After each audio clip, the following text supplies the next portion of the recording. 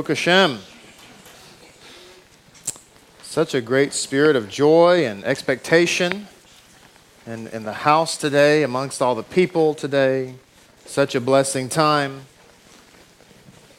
It sounds a little self-serving, but I just want to say how special it is to be at Sar Shalom. And such a wonderful, wonderful group of people. And people who are really serious about their faith and understand it in a very unique way. So just a blessing for everybody to be here. I'm blessed to be here. I'm glad that you're here with me. Baruch Hashem. The blessing of the Torah as we get into our Torah topic today, which Bezrat Hashem will center around the Omer with a few random thoughts by Rabbi Griffin. Baruch Hashem.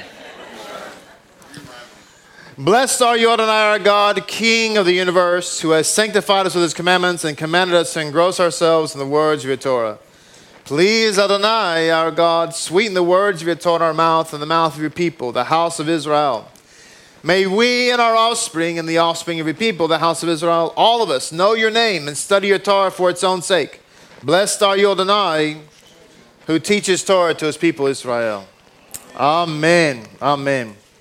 I want to read to you a short passage to begin with from one of the Haftarah that's selected for this time of year from the book of Isaiah, which is Isaiah chapter 12, verses 1 through 6. It says, you will say on that day, say that day. You will say on that day, I thank you, Hashem, for you were angry with me, but you removed your wrath and comforted me. Behold, God is my salvation.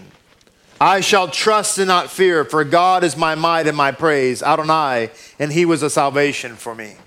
If you perform Havdalah as you should on Saturday night, you're familiar with that verse, right?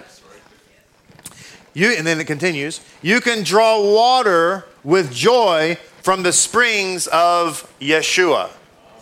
Right? We talked yesterday about the water drawing ceremony. They went to the pool of Siloam and they drew out the water, the living water. And here, that water that is called out, that is drawn out, is referred to as the spring of Yeshua. So with joy, you will draw water from the spring of Yeshua.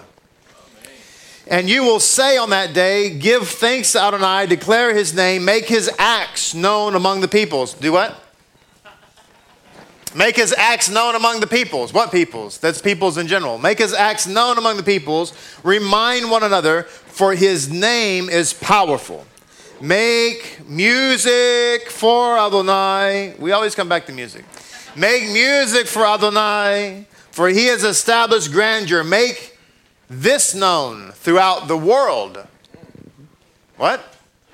Make this known throughout the world. What did Mashiach tell us? He said, go and make disciples of all nations, teaching them about the commands of God. Right? It's not enough.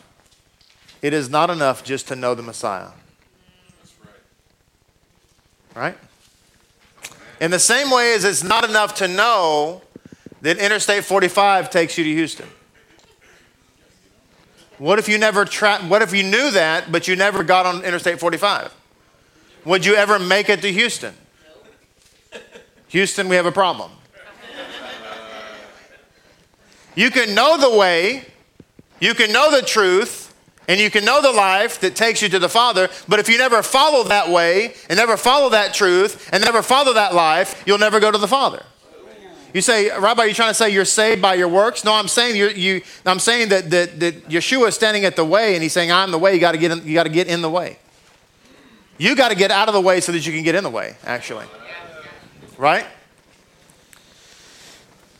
So anyway, and you will say on that day, that's.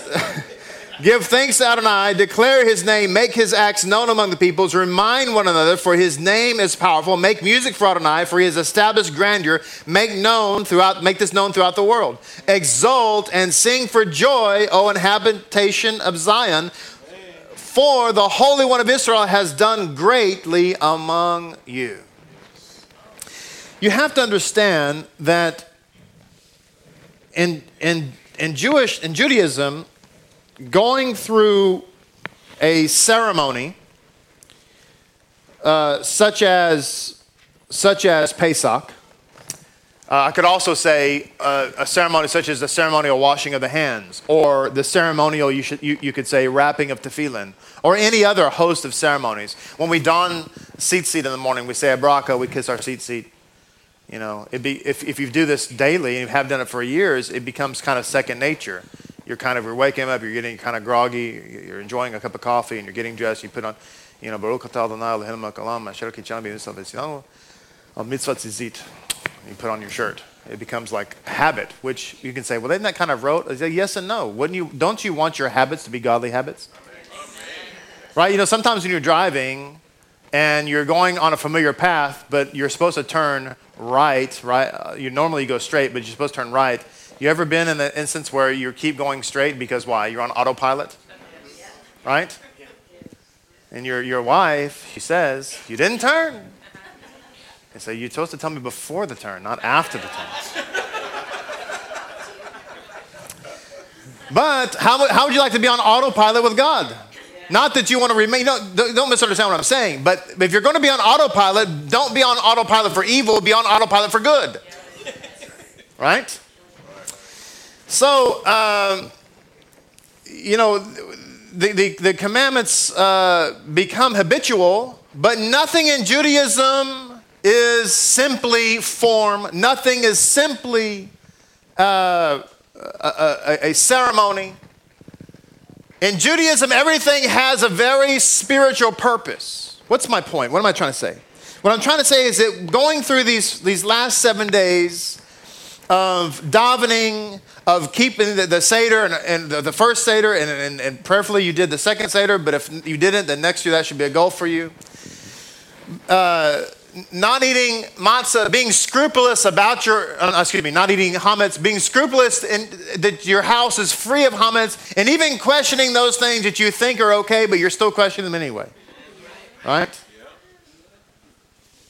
My daughter was asking me last night, she's like, so this particular product we had, the vinegar was probably okay, but it was like a half empty bottle.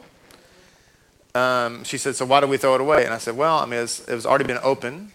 And I don't know, maybe something had got into it. I just don't know. I just don't know that I don't know, so I threw it away. Right? It's okay. It's $2. I can go get a $2 thing tomorrow. Right? So, anyway, the point being is that process is not just ceremonial, but we have to understand that at this very moment, the reason that the Kedusha was so high in here this morning is because everyone is standing here purified. Everyone is standing here washed. It says the apostle Shaul wrote to his congregation in Corinth, and he told them that all of Israel was mikvahd in the Red Sea. And of course the question happens, wait a minute, they went across the scripture says went across on dry ground. So how can you go across on dry ground and that be counted as a mikvah? You have to get in the water, right? But they didn't get in the water. In fact, there was walls of water, and the sages say that when the babies would start to cry and get scared, that Hashem would cause pomegranates to grow out and apples to grow out from the sides of the water, and they would reach up and grab a pomegranate and feed it to their baby. Oh, wow. Pomegranates from water. Yep. Why? Because pomegranate represents Torah and the water represents Torah, so from fruit comes good fruit. Right? This is why Yeshua said, if you are in me, you will bear good fruit. You're in the water, then you're going to grow a pomegranate. So anyway,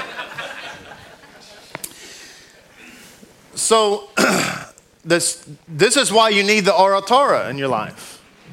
Because if you don't have, here's the thing, by the way, no one is sola scriptura. No one is. There's not a person on the planet who's Word of God only. Not one. There's not one synagogue out there. There's not one church out there. There's not one sacred name group out there. There's not one Hebrew roots group out there. If you don't know what I mean by those last two, then that's good. Don't even investigate it. But there's no one, because you can't be. It's absolutely impossible to be Word of God only. If you're somebody who says, I only follow the Word of God, you're going to hit a brick wall real quick. For instance, how do you keep the Sabbath? It says to keep the Sabbath. It doesn't tell you how to keep it. But anyway, going back to the Apostle Shaul's letter, he says we were mikvahd. And so you think, how's the mikvahd? Why does the apostle say that? And the reason he says that is because he knows the oral tradition, the oral Torah. He knows that when God said move forward to Israel, that was before the water had parted. So Israel was commanded to walk into the sea before the sea parted. In the same way in which the priests or the Levites who were holding the ark were commanded to walk into the Jordan that was at flood stage, and it wasn't until they began to, their feet actually began to hit the water that the water started to roll back. So at the Red Sea, we were commanded to move forward, and the sages tell us that we walked forward and we got up to our nostril level before the water started to part. Now, not everybody in Israel is the same height. Whose nostrils? Maybe it was Amet's nostrils. If that's the case, I'm underwater. I'm saying, bloop, bloop, bloop, bloop, bloop, Hashem. And the merit of Amet's righteousness part the water, right?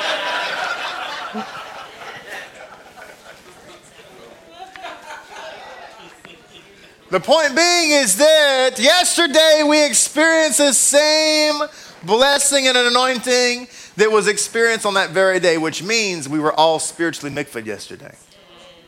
So I just want to really hammer this home for you, because I need you to understand that we are in the wilderness now, but the slate has been washed clean.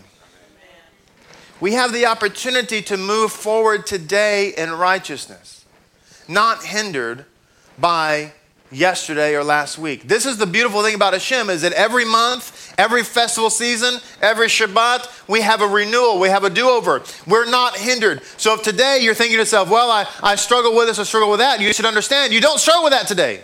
Amen. Unless the Yetzer Hara convinces you that you still have that struggle. Yes. In other words, I want you to be free today. And moving forward, today's atmosphere, freedom requires the getting on the path. To quote Moshe back there, if you want to change, then change. You've got to do something to change. I said yesterday about the screens.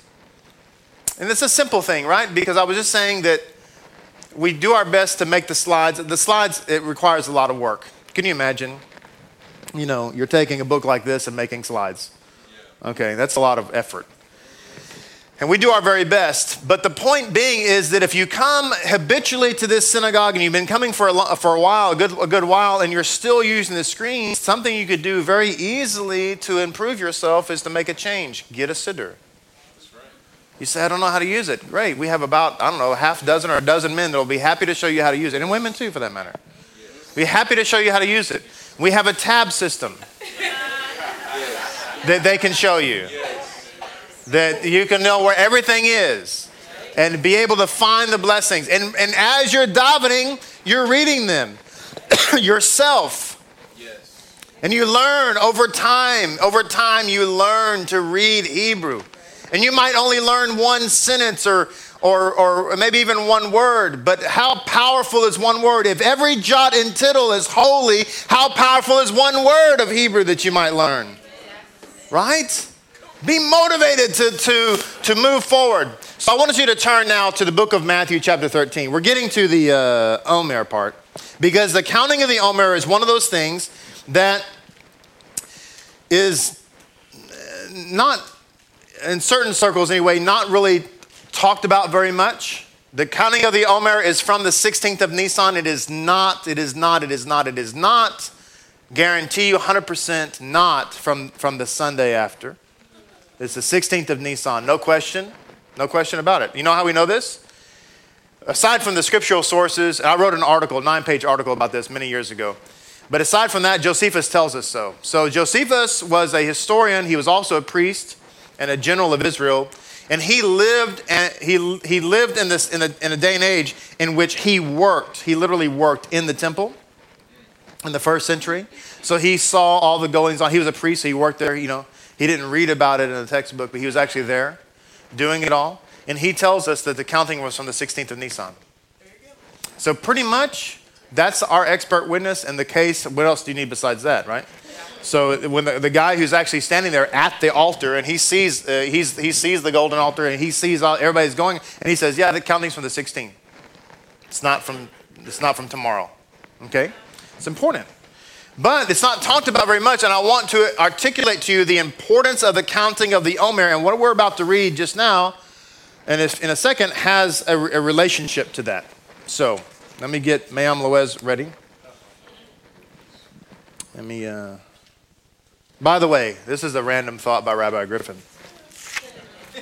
Because I opened up the Mayam Loez and, In another sense, he says, an edifice serves as a model for all other architects to emulate. The above teaching of our sages that B'nai Tefillot refers to the height toward which all mouths turn, talking about the temple,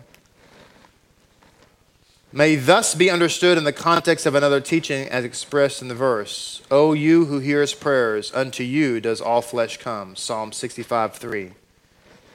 This verse speaks of a single prayer, tefillah, which is true in accordance with the teaching of the Talmud, that, in other words, all of our prayers are multiple prayers, but when we pray them, they become collectively one prayer because we are echad in community, right? And it says, the Talmud teaches, and I quote, the angel Memtet takes hold of all the prayers of the Jewish people and forms a crown to adorn the head of the Zadik. All right. So Matthew chapter 13, beginning in verse 44. Again, the kingdom of heaven can be compared to a treasure that a man found stashed in a field. He stashed it again, then joyfully went and sold everything he had and bought that field. Again, the kingdom of heaven can be compared to a trader seeking good pearls. When he found a very precious pearl, he went and sold everything he had and bought it. Now, Mayam Loez brings down a parable from the Midrash about the crossing of the Red Sea.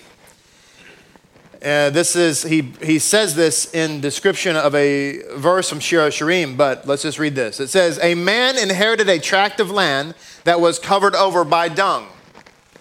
Too lazy to clear it away, he sold it for a pittance. The enterprising buyer immediately set about clearing the ground and found a great treasure. He used it to build a palace and never ventured forth without a great number of servants and slaves that his wealth enabled him to acquire. The man who sold him the site would behold this great splendor and choke with anguish. The Israelites in Egypt were mired in slavery, condemned to labor in bricks and mortar, and they were loathsome in the eyes of their Egyptian masters. But when the Egyptians beheld them camped by the sea under the tribal banners, resembling a royal procession, they choked with anguish and regret. They realized suddenly the immense loss it was to be deprived of these multitudes. This is the meaning of both the parable and the meaning of the parable that is used to describe the crossing the Red Sea. So when we go and we look at Messiah's parable about the field of treasure and the pearl of great price, we learn an interesting lesson how his hearers would have understood that parable contrary to the way it's understood very often in our time. In our time, we believe that Messiah is talking about the gospel message. We believe that Messiah is talking about salvation. We believe that Messiah is talking about the kingdom of heaven itself. In other words, when we read this, we're saying that what he's saying is that the gospel, salvation, the kingdom of heaven is like a field that is a treasure that's stashed in a field, and somebody will go out and sell everything they have to acquire that gospel. They'll sell everything they have to acquire that salvation. They'll sell everything they have to acquire Yeshua. But that's not the message. What he's saying is that the kingdom of heaven views you and me that way. We're the treasure in the field. We are the pearl of great price. We are the field of dung that simply needs to be cleared away by a great Zadok with vision. We are the one. And this is why when the enemy sees us after we are adorned in righteousness, the enemy sees us and he chokes and gnashes his teeth with anguish because he didn't realize the treasure that he had. But the kingdom of God is like the one who seeks out that treasure. And yet what he's saying, what the Messiah is saying, is I've sold everything I have to buy you back.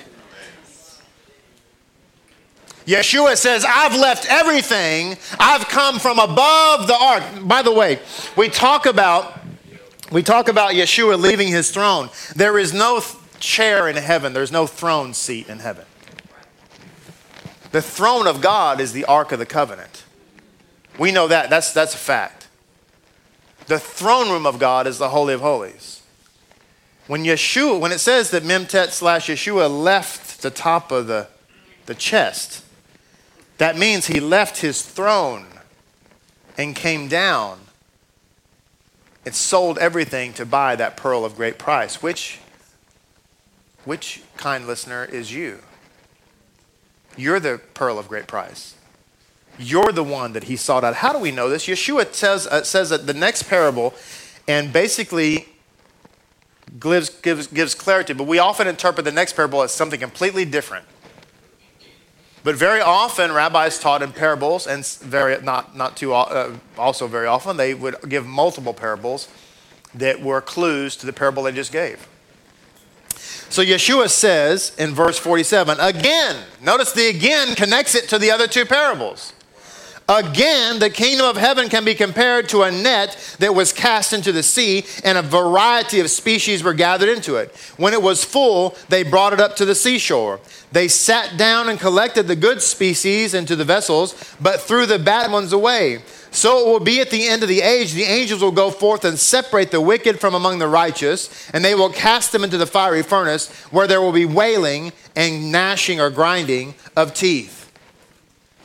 So in other words, the Messiah is teaching us that the kingdom of heaven is like that one that is seeking out the great treasure. And in case you don't get it, what he's talking about is he casts the net and he goes through and keeps the good ones and throws away the bad ones.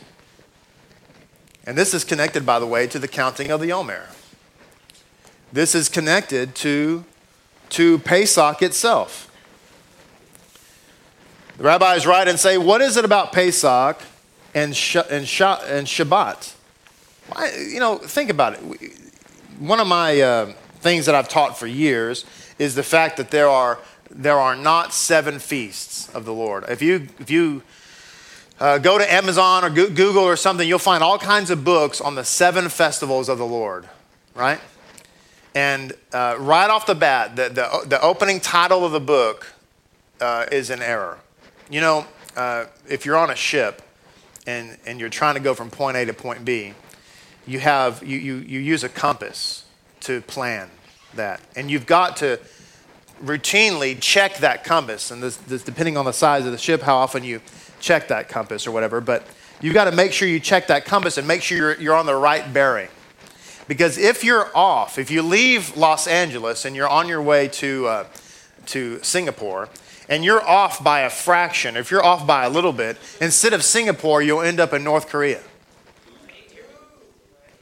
You say, well, I'm just off a little bit.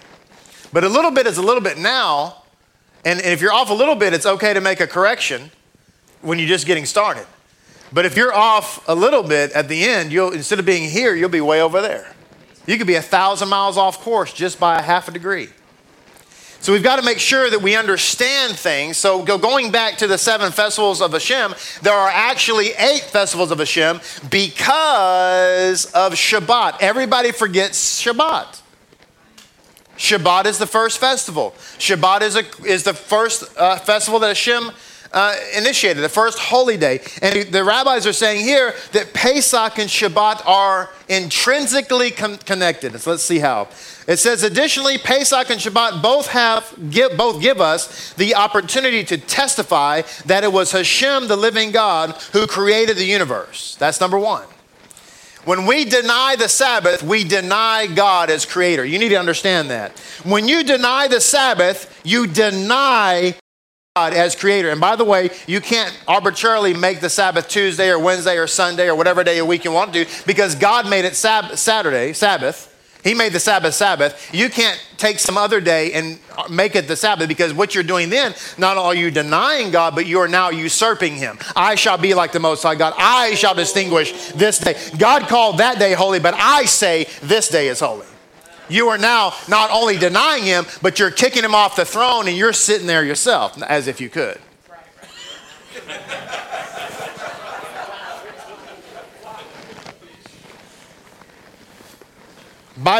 It says here, by refraining from work on Shabbos, we affirm that Adonai created the world in 6 days and rested on the seventh. I need you to understand this. That just by being shomer on Shabbat, by guarding it, that's what that means. Just by your act of doing that, you are testifying to the validity of Scripture. By going out to eat on Shabbos, God forbid, by going to the restaurant, by mowing your lawn, by doing your laundry, by cooking or baking, you think, well, I'm under grace. No, what you're doing is you're taking a marker and you're marking out Scripture. You're erasing the name of God. Rabbi, that's harsh. No, listen, this is how we grow. This is understanding the reality of what is before us is what's so important. By guarding the Sabbath, we're testifying that God is king and that his word is true. So it says here, until the Exodus, however, we were unable to articulate our belief that Adonai rules the world. He created the world, but is he actively involved in it on a day-to-day basis? As we have said in several places in this section, the name Pesach is a composite of two words, Pe and Sach, which means the mouth that talks.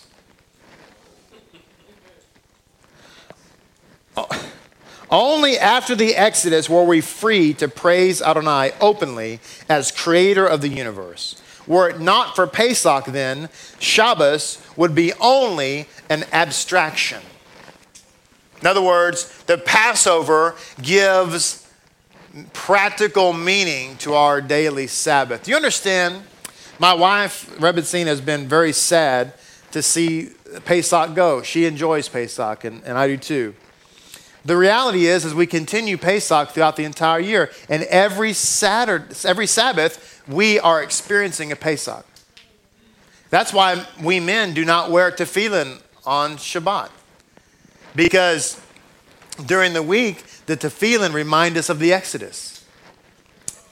On Shabbat, we're in the Exodus.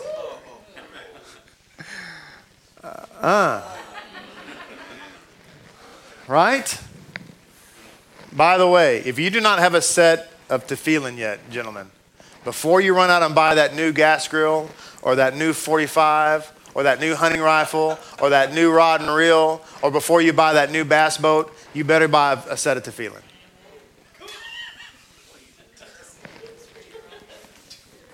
And then if you do that, then you'll have what you need for the bass boat and the gas grill and the 45 automatic and all that kind of stuff.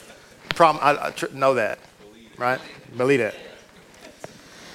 So, Pesach is rightfully called a rest day only because of it does the sacred message of Shabbat have any real meaning in the world. This is why it's so important. Now, going to the Omer. The Omer, Messiah taught that you're the pearl, you're the treasure.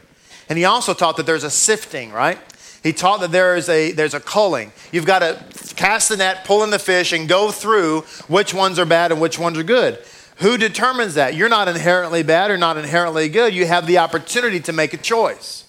Just like we've said many, many times before, the sign that says no one can enter unless you're circumcised, to the person with the wrong heart, that's a barrier. To the person with the right heart, that's a welcome sign.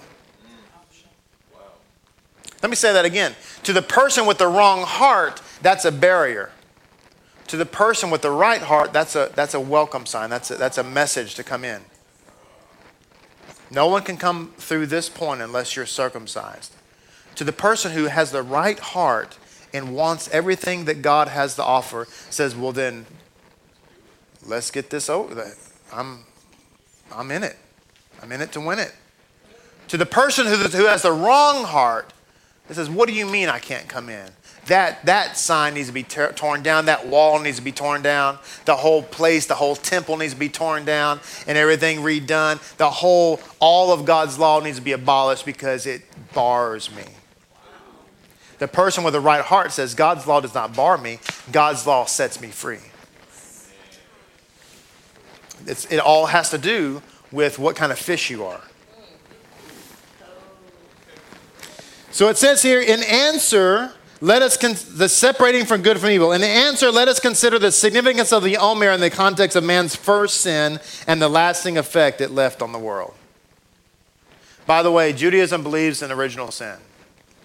If you rabbi Google that, you'll find out that you'll have people say that Judaism does not believe in original sin. That is not true at all. You're about to find out. After partaking of the forbidden fruit, Adam was admonished. Thorns and thistles shall sprout for you. Bereshit 3:18. When Adam ate from the tree of knowledge of good and evil, the distinction between good and evil became blurred. Figuratively, the chaff intermingled with the grain. Yeah. Oh, by the way, we just had 3 festivals we celebrated. We had Pesach, which is one day. We have the festival of first fruits, which is the Omer waving. That's the next day. And then we have the whole week, which is the festival of Matzah. So I have 3 in 1. So he goes on to say that basically the sifting of the Omer is the sifting out of the good grain and the bad grain. And this is a process that takes place in the world. And so God wants this process. And in fact, you can make the argument that we are part of the process. Why? Because Naomi, because of something bad, she went to, what's that place?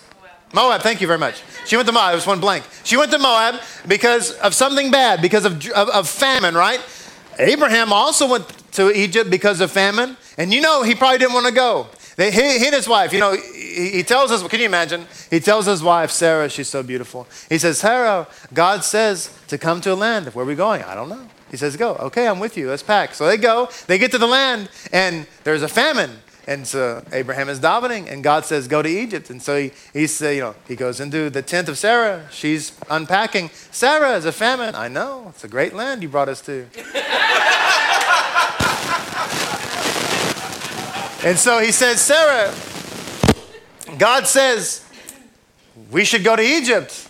Of course, another blessing. Let's go to Egypt. I'll pack. So they go to Egypt. Something bad. Then they get to Egypt. She's gorgeous. She's 75 and like a model. It's like so we have the pull up. So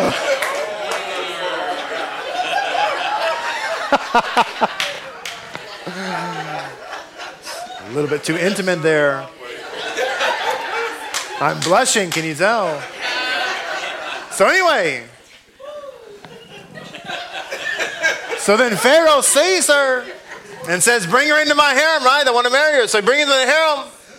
And then Abraham lies because he doesn't want to die. She's my sister, right? And what he meant was like sister in the Lord. But he should have said sister, but he said sister. So he takes her there, finds out she's married. So the whole point of the story is he gets cast out of Egypt with all kinds of wealth. And not just wealth, material wealth, but they also gave him slaves and servants. Guess what happened to those slaves and servants? They became converts. Do you understand what just happened? Yeah. That was a sifting.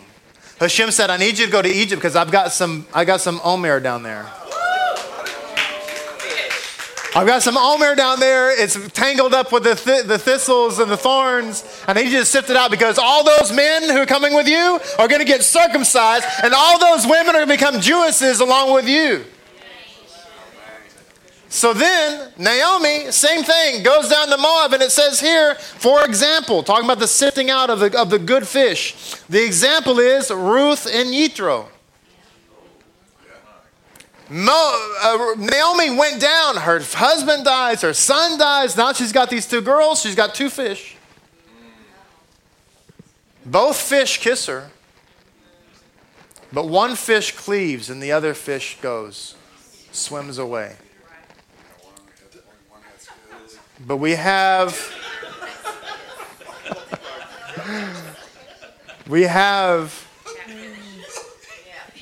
Naomi who was sifting out. And she found Ruth. What happened to Ruth? She became the mother of Mashiach. Both girls had a choice. By the way, Ruth gave birth to King David eventually through her lineage. And Orpah, I just went blank. Orpah gave birth to Goliath and his brothers. So that Ruth's son eventually slew her son. All because one kissed and cleaved and the other kissed and walked away. This is the difference when people say, and hear my heart on this. This is. I don't mean this to be ugly. I really mean this to be an opportunity to look yourself in the mirror and really think about which fish you are. Because there are people who say they love Israel and they kiss Israel and walk away back to their gods. Then there are other people who are not of Israel and they say they love Israel and they cling to Israel and they grab the seat of the talit and they say a team of wild horses couldn't drag me back to my gods. That's the deal. That's the difference. So it says here, by separating a small quantity from the first harvest and offering it to Hashem, we symbolically undo at least partially the confusion between good and evil caused by Adam's sin.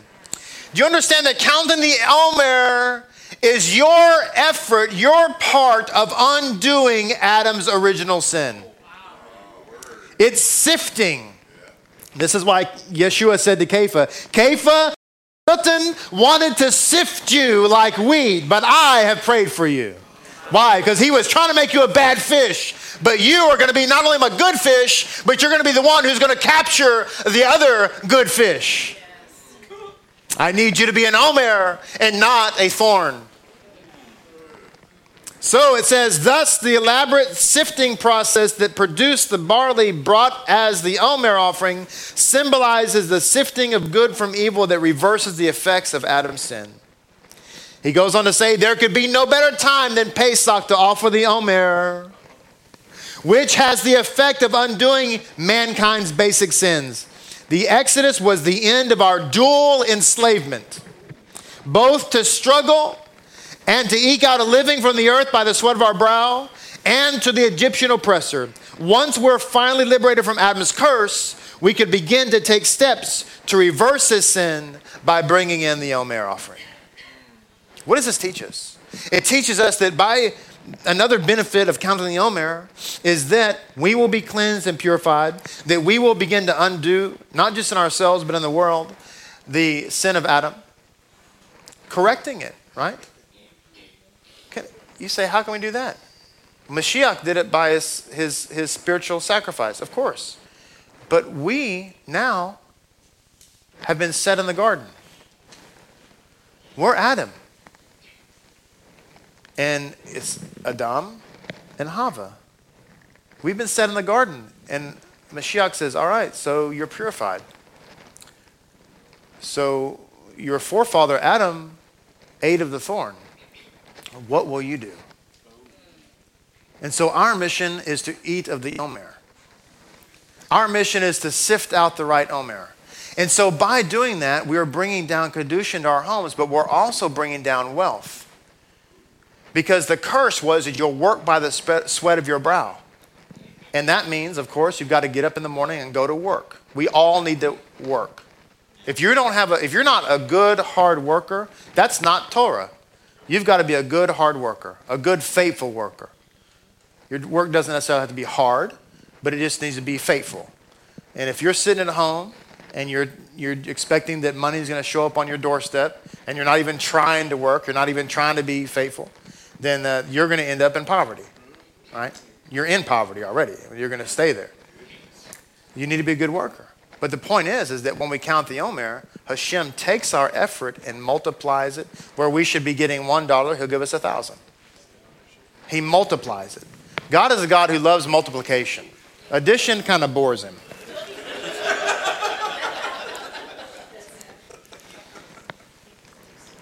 Pesach and the other festivals give us an opportunity to correct other aspects of the curse. With anxiety you shall eat all the days of your life. The festivals are also a source of blessing for the Jewish farmer, as the Talmud reminds us on Rosh Hashanah 16a. On Pesach, grain is blessed. On Shavuot, the fruit trees are blessed. And on Sukkot, we bless the abundant supply of rainfall. In other words, he's going on to say that as we celebrate the festivals, we're taking in all the Kedusha of the Shabbat and all the other festivals, and with those collective works, we are undoing the curse of the garden. Reversing the curse. How do you reverse the curse? You reverse the curse by the antidote. Because the Talmud says Hashem gave us the Yetzer Hara and he gave us the Torah as its antidote. To reverse the curse, how did we get to the curse? We did the curse by not following the Torah. And by the way, it was a food law. The first commandment was don't eat unkosher food. And Adam said, I want unkosher food. And because of that, women have pain in childbirth. And death entered the world. So don't eat unkosher food. And I'm going to tell you something. Look. The most important thing about Torah observance is to begin. Right? We got to begin. We're all on a certain level. Right? But we also got to be keeping in mind that we are all representatives of the King, right? So please listen to me. If you are not yet in a place, for whatever reason, you're not yet in a place where you're eating 100% kosher. I'm not talking about, there's no such thing as biblically kosher. There's only kosher, okay? No such thing as biblically kosher. That's a made-up fantasy from another group, okay? There's only kosher. If you're not eating kosher, which means that unfortunately, I can't help it. It means you can't go to Chick-fil-A. It means you can't go eat at Whataburger. It means you can't go eat at Mexican food place over here. It means that if you go out to eat, you got to go to a kosher restaurant. If you buy food, it needs to be kosher certified food, including your meat, right? If you're not there yet, we understand. It's a process. It takes time. There's growing. We're here to help. We're here to answer questions. We're here to daven. We're here to do everything. But please, please, please hear me on this. Do not go eat in a non-kosher restaurant wearing your kippah and tzitzit. Because you're bringing defilement to the name of Hashem. You're confusing people who otherwise would be looking at this because they see you eating like a cheeseburger, or they see you eating some kind of unkosher thing at that unkosher place, and they go, wait a minute, I thought Jews ate kosher. I don't understand that. And then when they come to some place like this, God willing, and we're telling this, now they're like, yeah, but I saw he or she was eating. So just understand, if you're not there yet, that's cool. We understand. We're here to help. But understand that you can't put on the jersey of the team and then go play on the other team. Okay? Right? They would tell you that too if you had an employer. You say, hey, you went to the bar and you wore our uniform shirt. Yes, I did. Okay, you're fired. Why? Because, hey, you want to do that on your own? That's good, but you don't represent my company in there. So, right? Clear out your desk. True? Right? Baruch Hashem. Sometimes we hear things that we want to hear and we get excited, and other times we hear things we don't want to hear, but it's all the same. One of the names given to the Torah for matzah, the bread of affliction, alludes to the role of the Exodus rectifying Adam's sin. The process of harvesting barley and preparing it to be eaten is also symbolic of the Omer's role in separating good from evil. What we can take away from that statement is that the way in which we sift good and evil in our life is following the mitzvahs. The whole point to kashrut we just talked about, or the whole point to any mitzvah that we do, is to separate from good and evil. We are not called, thank God, to live as monks. We're called to be in the world, but not of the world. We're called to be in the midst of the world and to separate from good from evil. We're called to make that choice, whether we're listening to music or we're having conversation or whatever we're doing, we're called to make that choice. Now, finally, from this work here, by dedicating our first efforts of the year to Hashem, we protect ourselves from the temptations of the Yetzer Hara in the months ahead. Thus, the Zohar in Parashat Tetzavi 183b says that if Israel properly performs the offering of the Omer on Pesach and the waving of the two loaves on Shavuot, it need have no fear of negative judgments during Rosh Hashanah.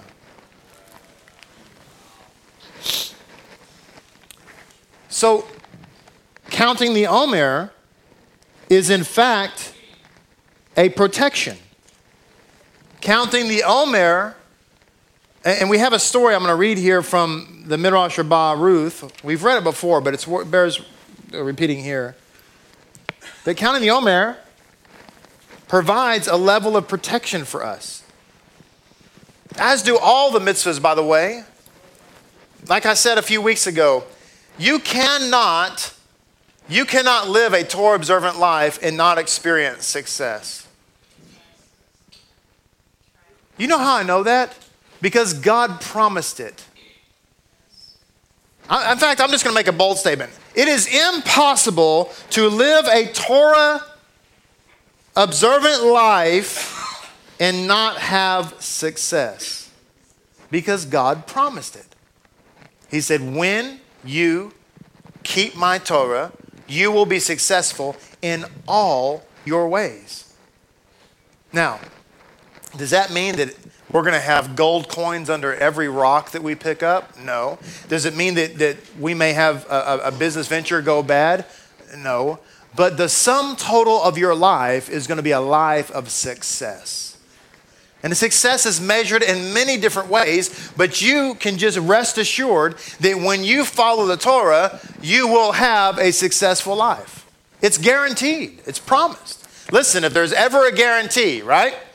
It's from Hashem.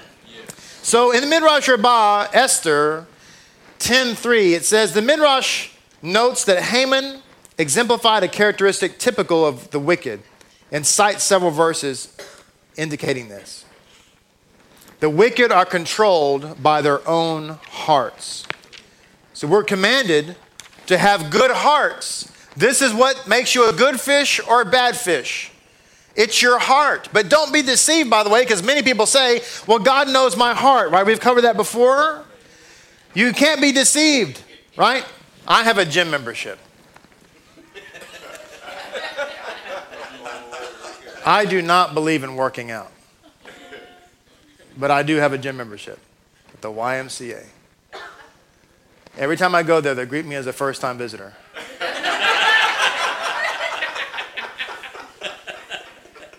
Now, I want to be faithful. I want to believe in working out, right? Every time I pass it, I think I should go there. Now, according to Jewish law, I'm a tzaddik already because I'm already making teshuvah. But until I actually go in there, I don't have the heart for working out unless I actually make it a priority in my life to somehow find a way to get in there.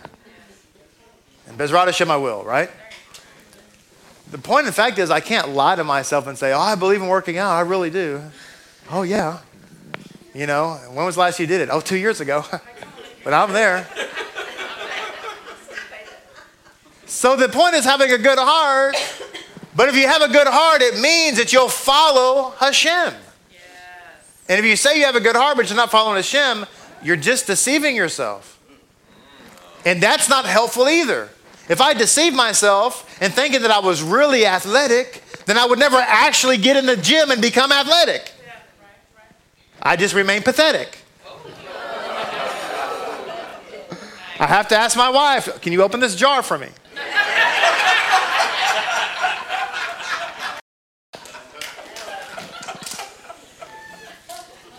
And I curl up in a corner and cry. Hashem, deliver me from this evil. So it says, and the fourth, it says, 10:4, hurry, take the attire and the horse. So Haman took the garment and the horse. So he's going to go get Mordecai because he's been told to parade him around the countryside. After receiving his orders from Ahasuerus, Haman went to find Mordecai. When they told Mordecai that Haman was approaching, he became extremely frightened. Now Mordecai was sitting with his disciples assembled before him, and he said to his disciples, my children. Why did he call them children? Because anyone who teaches Torah to someone becomes like a spiritual father to them. He said to his disciples, my children, run and escape from here so that you are not burned by my coal. For the wicked Haman is coming to kill me. His disciples responded, if you die, we wish to die with you. And after hearing the response, Mordecai told them, if so, let us be praying that if we should be killed, we'll be killed while we were in the middle of davening. They concluded their prayers, but Haman did not yet arrive. They then sat and began to study the laws of the Omer commandment. Because that day was the 16th of Nisan. And when the temple stood, they would bring the Omer offering on that day. When Haman came toward them, he asked them, what topic are you presently studying? They replied, we're studying the command to bring the Omer offering, as it stated, when you bring a meal offering on the first of your grain to Hashem, Leviticus 2:14. But there they say that Mordecai was demonstrating for them the laws of the Kitzah. These seemingly conflicting accounts are actually one and the same, for the Kitzmah was separated from the Omer offering. He said to them, what did the Omer consist of? Was it gold or silver? They replied to him, it was neither gold nor silver, nor was it even comprised of wheat. Rather, it consists of barley, the least of the field. He then inquired of them, well, what was its value? Was it 10 kanatar? And they said to him, even a large Omer was valued only at 10 manea. Haman then said to them dejectedly, come forth. Now get on the horse. For your 10 manea of barley has triumphed over my 10,000 silver kanatars that I gave Ahasuerus. When Mordecai had finished praying, Haman told Mordecai, arise and don this royal attire. Mordecai responded to him and got on the horse. We learn from this mitzvah that, or this story rather, that Haman had paid 10,000 talents to the king for Mordecai's head and all of his people. When Mordecai thought he was lost, he began to study, of all things, the Omer offering. And when the Satan showed up and wanted to know what was the value of the Omer, Mordecai said, we accounted him stricken of God, a man of no account. We looked upon him and he was of no report. We considered him not even one to gaze upon. Yet he was crushed for our iniquities. The chastisement that brought us peace was upon him.